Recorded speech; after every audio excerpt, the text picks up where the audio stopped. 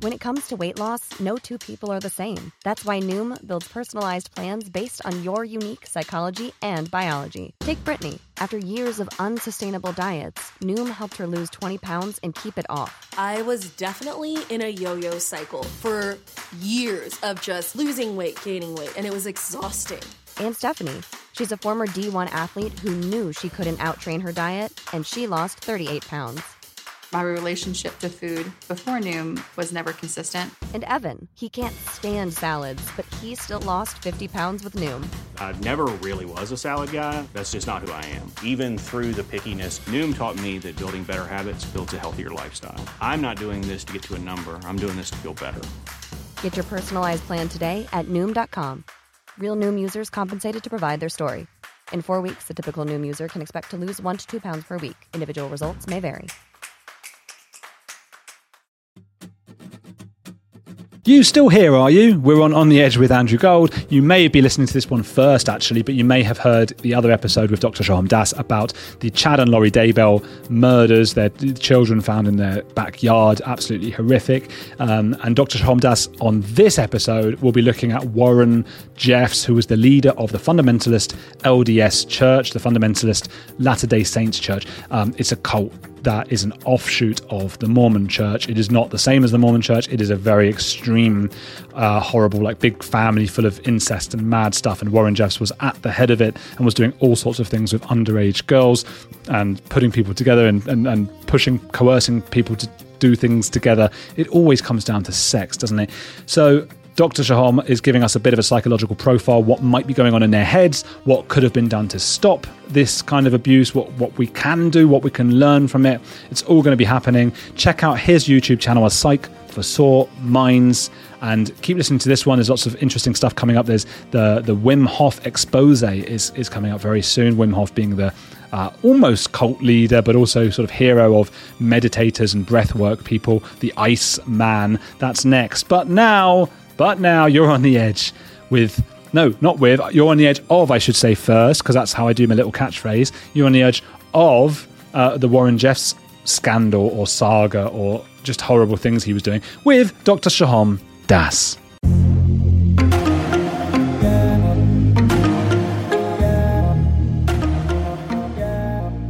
Dr. Shoham Das, how would you diagnose Warren Jeffs in terms of mental health disorders based on the available case information? Thank you so much, Mr. Gold, for having me on again. Always a pleasure. Did you want me to add to any of that with some stuff that I know? Or yeah, go on. Okay. What extra stuff have you got? Okay, so that was pretty thorough. I'm just going to add a couple of things because I think they're relevant.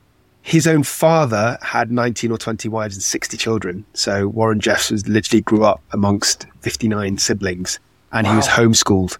I do think that's relevant because it'd be a very different picture for somebody who's intentionally tried to set up their own cult versus somebody like him who's grown up with these beliefs, so he thinks this is normal.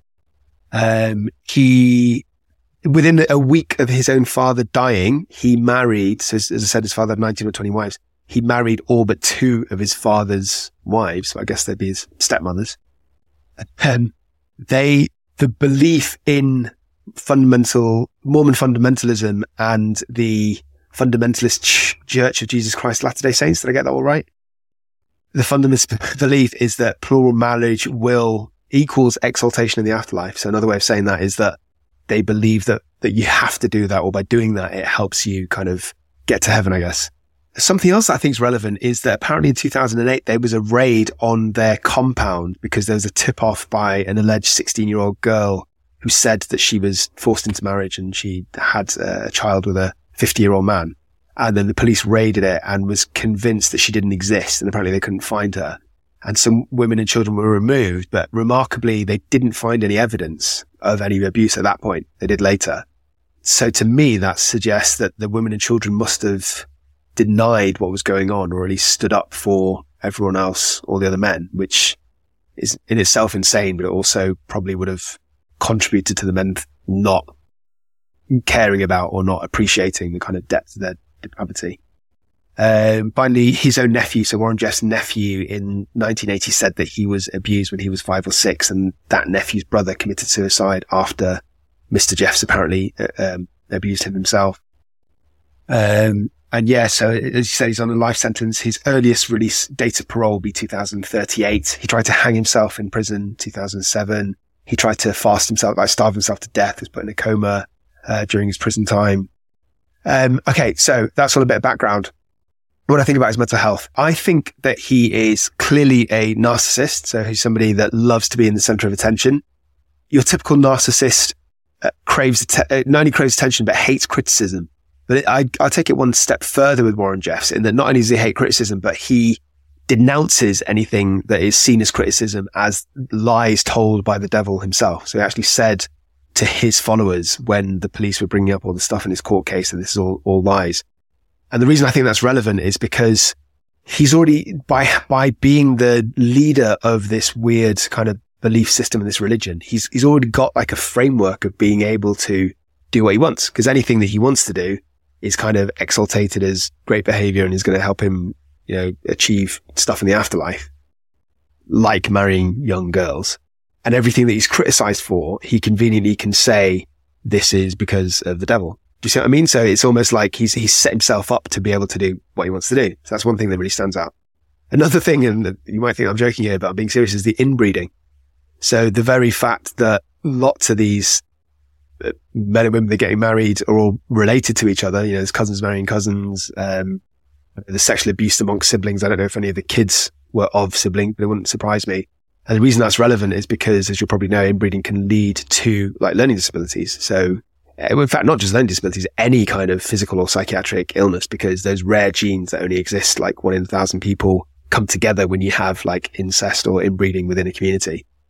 So that's not to make an excuse for him, but I just imagine that a lot of him and his followers probably have much lower than average IQs as well. And finally, he was 2 months premature, which in itself is not a huge risk factor, but it's probably one of many factors that would have kind of affected his own intelligence and his own sort of mental state. So is your diagnosis low intelligence? Yeah. I can't. The only way, if you remember, during our last chat when we were talking about Chad Daybell and Laurie Vallow, I was saying that there's no psychiatric illness that can be kind of diagnosed through any kind of scan. Yeah. That I stand by that. That is correct. But you can diagnose a learning disability by an IQ test. In fact, by definition, a learning disability has to be done by an IQ test because learning disability is a low IQ. Right. And unless somebody's faking an IQ test, that's the only real way you can confidently make that diagnosis. So I've not been able to do that on him, but I wouldn't be surprised with that amount of inbreeding and a lack of educational attainment and drive and motivation and opportunity. I think he would have a lower than average IQ, definitely. Haven't IQ tests, I've just heard bits and pieces, gone out of fashion a little bit as measures for intelligence and different kinds of intelligence? Your basic 1 out of 100 IQ test has, but nowadays it's far more complicated. It's like a battery, is what they call it, of neuropsychological testing. So it's not just about your overall IQ, it's about like processing speed and verbal intelligence. Oh, so they've got it pretty like nailed down for like, this is intelligence. Yeah. Okay. I'm just going to go back to say something, if you don't mind, Andrew, because as a thought that I had is, when I first read about Warren Jeffs, I wondered to myself, is he a psychopath? Right. And I think that the term psychopathy is overused a lot and people use it willy-nilly to describe anybody that does something crazy or ununderstandable or extremely violent. Whereas in actuality, a psychopath is somebody who lacks empathy, is cunning and manipulative, is quite charming, is quite deceitful, and slips into society. Now, what I think Warren Jeffs is a psychopath within his own community. So what I mean by that is I think he's able, and it has actually been quite successful at manipulating other people within his religious group, within his cult, because of what we were saying before, because he says that he's got like a direct line to knowing what God wants and he can denounce things. But the reason I'm mentioning all of this is I don't think he'd be a psychopath outside in the real world, because he's not needed to learn to be clever enough to manipulate people in the real world. That's really interesting, because I've never heard things like psychopathy and these clinical diagnoses being spoken about in such a fluid way. And I suppose I suppose that in a sense that does make sense, I guess, because we try so hard. We've got these pattern-seeking brains, and those of us who are not qualified in these things like to go, well, that is a psychopath, that is not one. And yet we talk about fluidity and all sorts of other things and spectrums and things. And I can see what you seem to be saying then is that somebody being a psychopath is a very subjective test, really, because it's so difficult and it can sort of depend on the environment.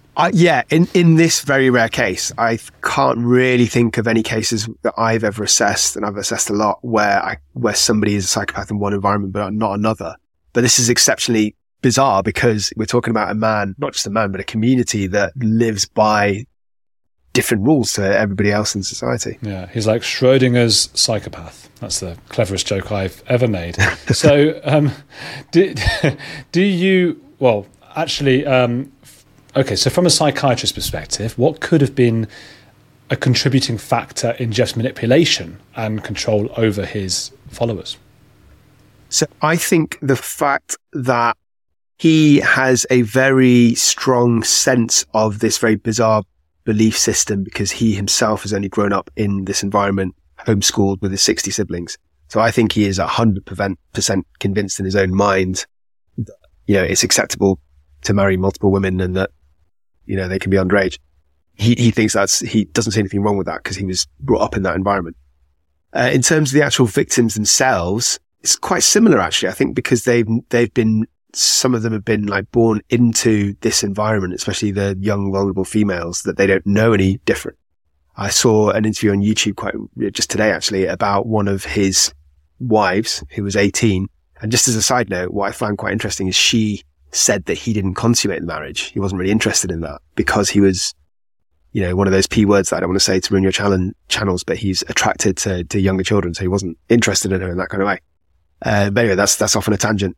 And that she was told since she was 9 years old that she was going to marry him. So she was kind of pre-warned to get used to it, basically. So I think they're brainwashed at such a young age and they don't know anything different. They don't know what normal society is. They don't know what normal values or beliefs are, that they don't really have the kind of, not even intelligence is the wrong word, or not even curiosity, but they just don't have they don't have like the comparative knowledge to know what's right and what's wrong. So I think that's part of it. I think fear is part of it as well. Because they're probably told the outside world is a scary place full of demons and heathens, that they do whatever they have to do to stay within this kind of fundamentalist family. It's do you how much credence do you give to the term brainwash? Because I know you've got to use it just in terms of simplicity for people to understand what you're talking about. But I've also heard some people say that brainwashing is sort of like many things among lay people like me. It's sort of exaggerated as a facet, that brainwashing isn't necessarily a real thing. And then other people say, yes, it is. Where do you stand on that? I definitely believe in it as a concept. I suppose it depends on your definition of it, right? So if you're talking about somebody who can be convinced to do something completely ununderstandable with very little effort, and they say that they were convinced to do that thing, then to me that sounds like a convenient excuse when it's not the truth. But I can definitely think of cases that I've assessed myself where people who are quite vulnerable can be persuaded to do something. So I'll be specific. I've seen at least 3 or 4 cases of somebody with either a learning disability, which I already talked about, or something like autism, who are manipulated by drug dealing gangs, so county lines. And what they'll do is they'll find these people who are vulnerable, who are alone, who are marginalized, who, don't have friends. They don't have people that look out for them. And they will approach these individuals and befriend them and convince them that they're part of this happy family, this gang. You're the same as us. We've got weed, we've got women, and blah, blah, blah. And love bombing. Yeah, love bombing. And then persuade them to do some of their dirty work for them. So they take all the risk. They're the ones that deal the drugs and make all the drop-offs and take the money everywhere. And then obviously over time, this is grooming what I'm talking about, but the behavior towards them changes from being like really pally to just basically manipulating them and then intimidating them. So that would be an example, even though I wouldn't use the clinical term brainwash in one of my reports. I think that is brainwashing. That is convincing somebody of doing something over a longer period of time, like grooming. I like the term coercive control. Yeah. Yeah, coercion is like the proper term, clinical term, I think, for brainwashing. Interesting. So you said that obviously Warren Jeffs seems to have been a true believer and he believed all his stuff. Do you think there were signs of calculated manipulation at all? And can those things coexist? I suppose I'm thinking of confirmation biases where you sort of will yourself to believe things that you want because you want to be able to do these things. Yeah. I just want to be crystal clear. Even though I think that he believes a lot of the things that he says, I also think that he's an evil, predatory bastard, and I think he knows that. And I'll tell you why. Because he tried to evade the police, number one, and because he tried to deny a lot of the things that he did until evidence was brought out against him. So if he genuinely didn't think that what he was doing was wrong, which is a different concept to having a set of values in the way that you're brought up, then he wouldn't have tried to do those things, right? So I do think that he knew what he was doing. Yes, except, and this is what I was trying to say to Mike King last time when we talked about the Chad Daybell case, because he's a former police investigator who brought down cults and stuff, and he said a similar thing. And my point was like, well, yeah, but he could still be a true believer, but he thinks the police are also the bad guys, and he knows they're going to put him in prison, so he feels like, he's able to tell this lie to the police, because it's like, they're the baddies. And even though he knows what he's doing is good, he thinks what he's doing is good. Do you know what I mean? Yeah. I suppose in theory that is possible, but in reality, he must have seen and appreciated the suffering of his victims. He must have known that some of the 12-year-olds, 14-year-olds that he was marrying didn't want to marry him. So regardless of, even in that circumstance, he still... there's no reason that he wouldn't have been able to understand that other people were suffering from his actions. That makes sense? Yeah, it does. And let's say Warren Jeffs is sent to see you. Firstly, just from a personal level, you're the psychiatrist. Is part of you hating this guy? Is there part of you going like, you horrible? Or are you just so desensitized and professional by now? And then what would you sort of do to sort of start? What's your first, day one? What are you going to do? Yeah. That's a difficult one. If you ask me, almost always, I would say that I'm a psychiatrist. I'm a doctor first. I've taken a Hippocratic oath, which is to never do harm. And my perspective has always been to try and help people, no matter how heinous what they've done is. I suppose this one is really, really stretching that limit though, isn't it? I mean, there doesn't seem to be any kind of redeeming factor or humanity.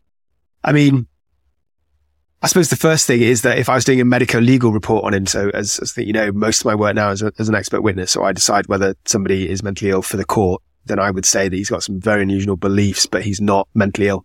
Yeah, he's narcissistic, possibly psychopathic, which are personality disorders, but he's not mentally ill. So that's off the bat. I wouldn't be giving evidence that exonerates him in any way. But I don't think you're asking that. I think you're asking if he was come to me for treatment, what would I do? So say if I was the psychiatrist in a prison, and he's already been sort of sentenced for life, what would I do?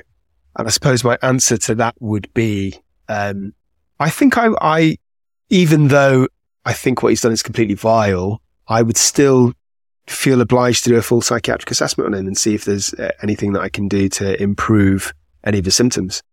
If I was in the knowledge that he's in prison for life anyway. So if he was depressed, then I'd give him antidepressants. If he was open to any kind of therapy to help challenge his beliefs, then I wouldn't give that myself because it'd be a psychologist, not a psychiatrist, but I would sort of sign him up for that.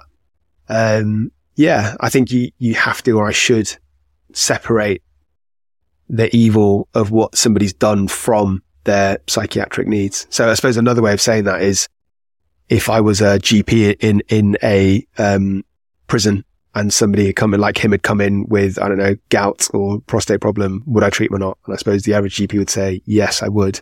So I would think in the same way I would treat what I could. Yeah, I suppose you've got to. It's your job. I totally respect that. And but then if he's got narcissism, if he's got psychopathy, I imagine there's not a lot you can do. A few decades ago, private citizens used to be largely that, private. What's changed? The internet. Think about everything you've browsed, searched for, watched or tweeted. Now imagine all of that data being crawled through, collected and aggregated by third parties into a permanent public record. Your record. Having your private life exposed for others to see was once something only celebrities worried about. But in an era where everyone is online, everyone is a public figure. To keep my data private when I go online, I turn to ExpressVPN. Did you know there are hundreds of data brokers out there whose sole business is to buy and sell your data? The worst part is they don't have to tell you who they're selling it to or get your consent. One of these data points is your IP address. Data harvesters use your IP to uniquely identify you and your location. But with ExpressVPN, my connection gets rerouted through an encrypted server and my IP address is masked. Every time I turn ExpressVPN on, I'm given a random IP address shared by other ExpressVPN customers. That makes it more difficult for third parties to identify me and harvest my data. And the best part is how easy ExpressVPN is to use. No matter what device you're on, phone, laptop or smart TV, all you have to do is tap one button to get protected. So if, like me, you believe that your data is your business, secure yourself with the #1 rated VPN on the market. Visit expressvpn.com/heretics and get 3 extra months for free. That's expressvpn.com/heretics. Go to expressvpn.com/heretics to learn more. Hey, it's Andrew. If you're enjoying Heretics, there's another podcast I want to recommend to you, especially if climate change, global conflicts, and an upcoming election are making you feel like we're on the brink of disaster. What Could Go Right is hosted by Progress Network founder Zachary Karabel and executive director Emma Varvaloucas. On What Could Go Right, the hosts sit down with expert guests to discuss the world's most pressing issues without resorting to pessimism or despair that we hear so often. Instead, they look back at how far society has come and look forward at what it will take to achieve an even brighter future. Is progress on the way? They may not have all the answers, but on What Could Go Right, they're asking the key questions. Tune in to hear interviews with upcoming guests like writer Coleman Hughes, CNN host Fareed Zakaria, and economist Alison Schrager. If you're looking for a weekly dose of optimistic ideas from smart people, join them every Wednesday on What Could Go Right, available wherever you get your podcasts. Yeah, so well, I suppose all personality disorders are quite difficult to treat. Narcissism, especially, psychopathy, especially, and the reason being is because, especially for psychopaths, they're so clever and manipulative that they know exactly what to do and what to say to make it look as if they're getting better. So I suppose in a case like his, I mean, he's 70 odd. Did I get that right? 67. 67, right? And he's going to be released at the earliest in 2038, which is 15 years from now. So through maths, that he's going to be 82. Check him out. 82 years old. So he's going to be 82 at the youngest when he's released. And that's only if he's released in his first parole hearing. So probably he's not going to have that much longer in his life on the outside. And probably on balance, he's not going to be able to do that much damage at the age of 82, especially with everybody knowing his background. So is it worth putting your resources in treating somebody like that? It's probably not, actually. I'm not even talking about my ethical judgment. I just mean clinically, is it worth it? It's probably not for the amount of money, time and resources and psychological therapy it would take. There's no point trying to reconvert somebody to not be a psychopath at 82. Are those, or can you reconvert? Can you take someone down from being a psychopath? Yes, but it's quite rare and it's really hard to do. From my experience, it's usually because they've gained some insight themselves. So it doesn't matter if 1,000 forensic psychiatrists, even if they're as handsome as me, tells them that they have to change, they're not gonna listen. But not just psychopaths, career criminals, antisocial personality people, sometimes not in their 20s or their 30s, maybe not even in their 40s, but they get to their 50s and they spend all of their lives in and out of psychiatric units or in and out of prison. So just purely because of that, they start to have some insight and they want to turn their lives around. But you need that internal epiphany, because if they don't truly want to change from inside, then it's not going to happen. And sometimes it's the fact that they look back at their lives compared to their peers and their, sibling people they went to school with, and they can see how much they've diverged. So it's not because they've gained empathy for their victims or for the average human being. It's because they want to not have to go through the same cycle again. So I guess what you're treating then is not the root psychopathy inside them. It's just sort of, look, you're basically saying, very gradually trying to make them realize, look, if you want an easier, nicer life and to get on with people, you need to start acting in a way that is a bit more cooperative. Yeah, exactly that. And so the therapy would be like repeatedly going through various scenarios, and in it, if they were properly engaging, if they were not just box ticking and saying the right things, then they would look at their old way of thinking and how they'd react and old assumptions and paranoia, etc., versus reality and try and just cause a shift in thinking. From a psychiatrist's perspective again, can you explain Stockholm Syndrome in the context of the relationships Jeff's had with his followers? Yeah. So Stockholm Syndrome is usually in a very intense but quite short-lived situation.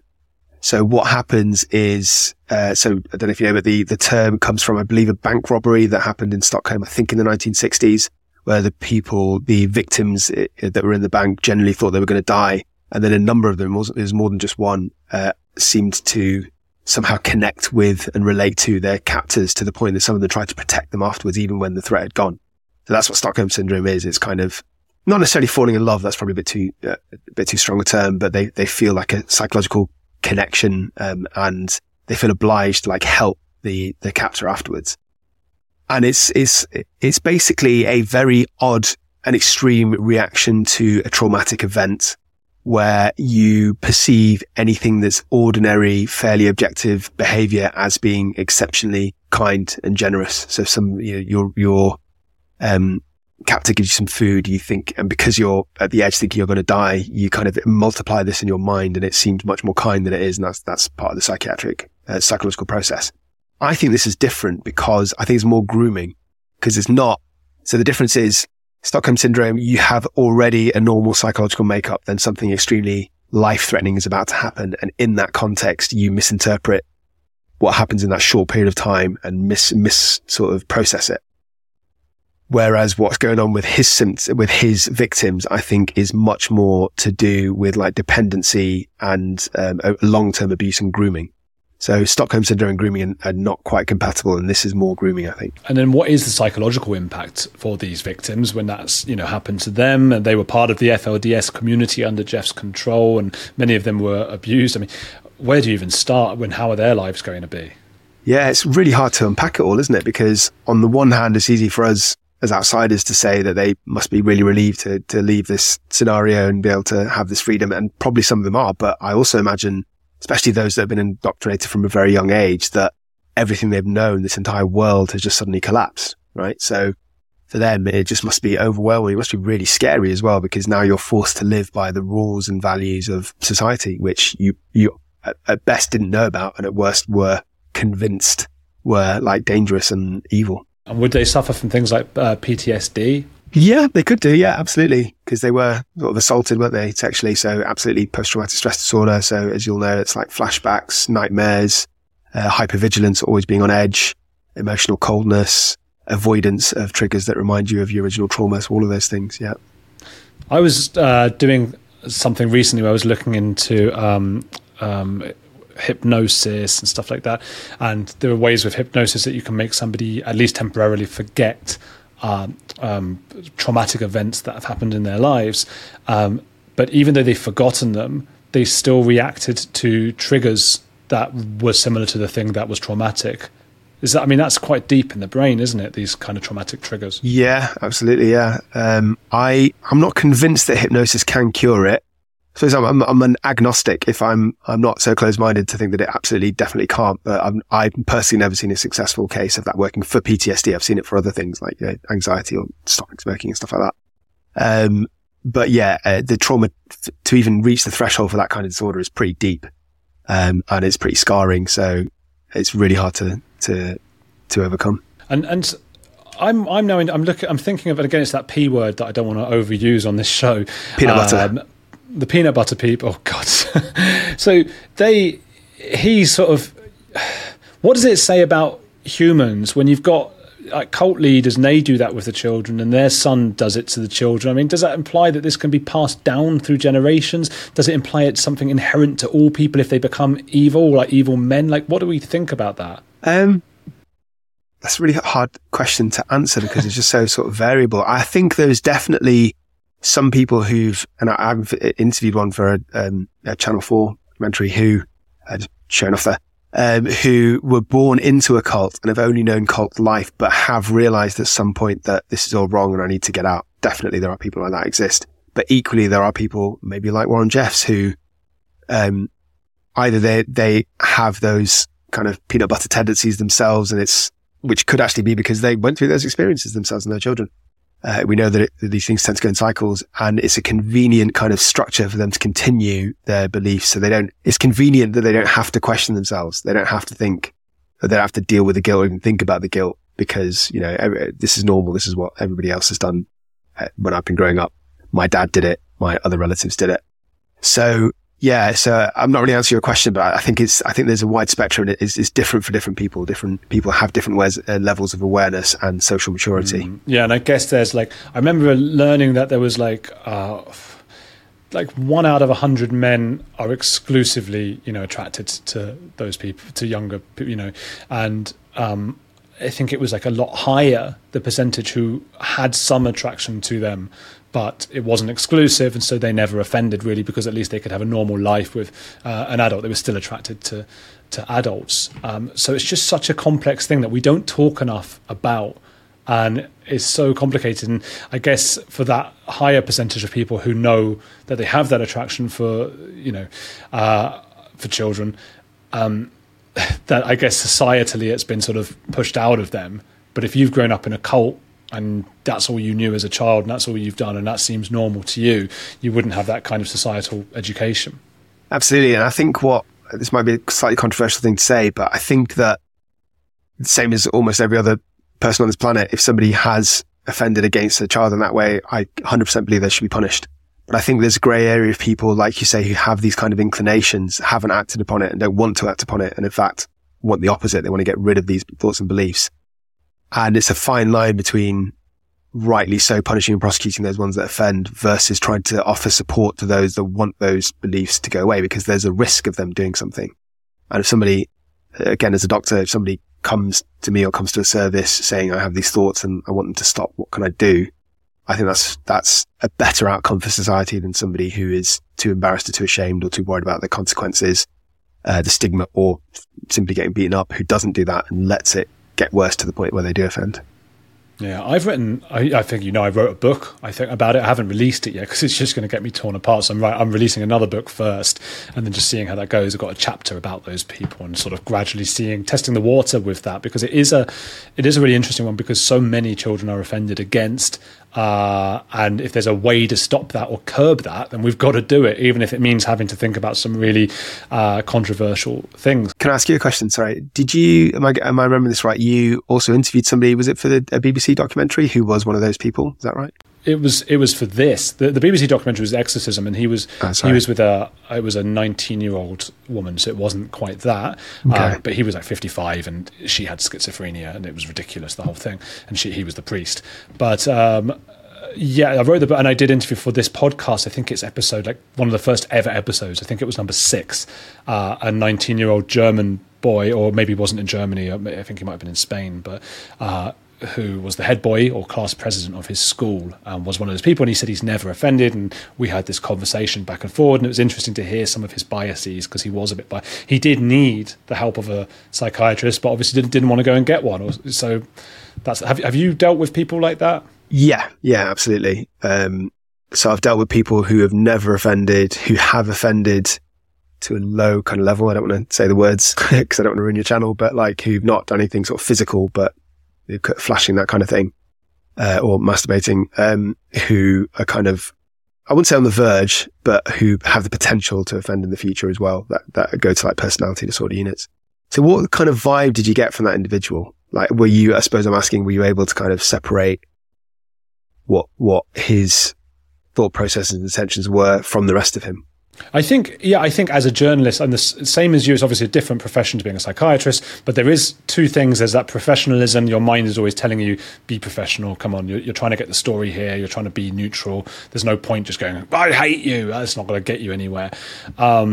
And then there's also just the desensitivity. Once you've interviewed enough of these people over the years, you still think all the things. You have the same morals you had at the beginning, and you're still disgusted by a lot of the thoughts, but you're able to sort of be there without having too much emotion.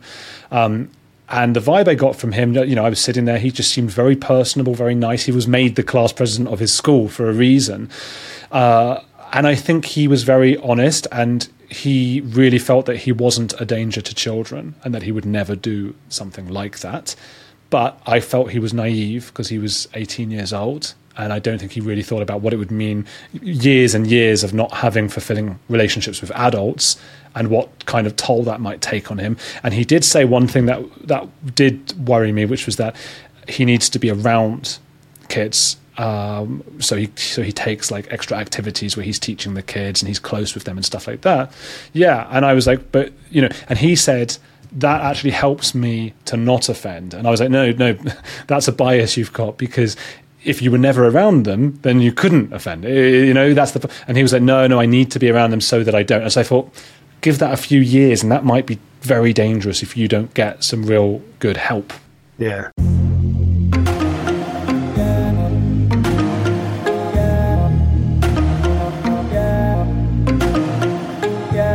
Thank you, Dr. Shaham Das. People, please do give him some love. Tell him you came over to him from here, maybe from hearing him here. He might have liked that. That might be satisfying for him, that he gave up his time and it has resulted in new subscribers. It's on YouTube. I know this audio only goes out to you audio people anyway. Perhaps you are anti-YouTube. But if you are not, go check out On the Edge with Andrew Gold there as well if you like to sort of look at the YouTube stuff sometimes.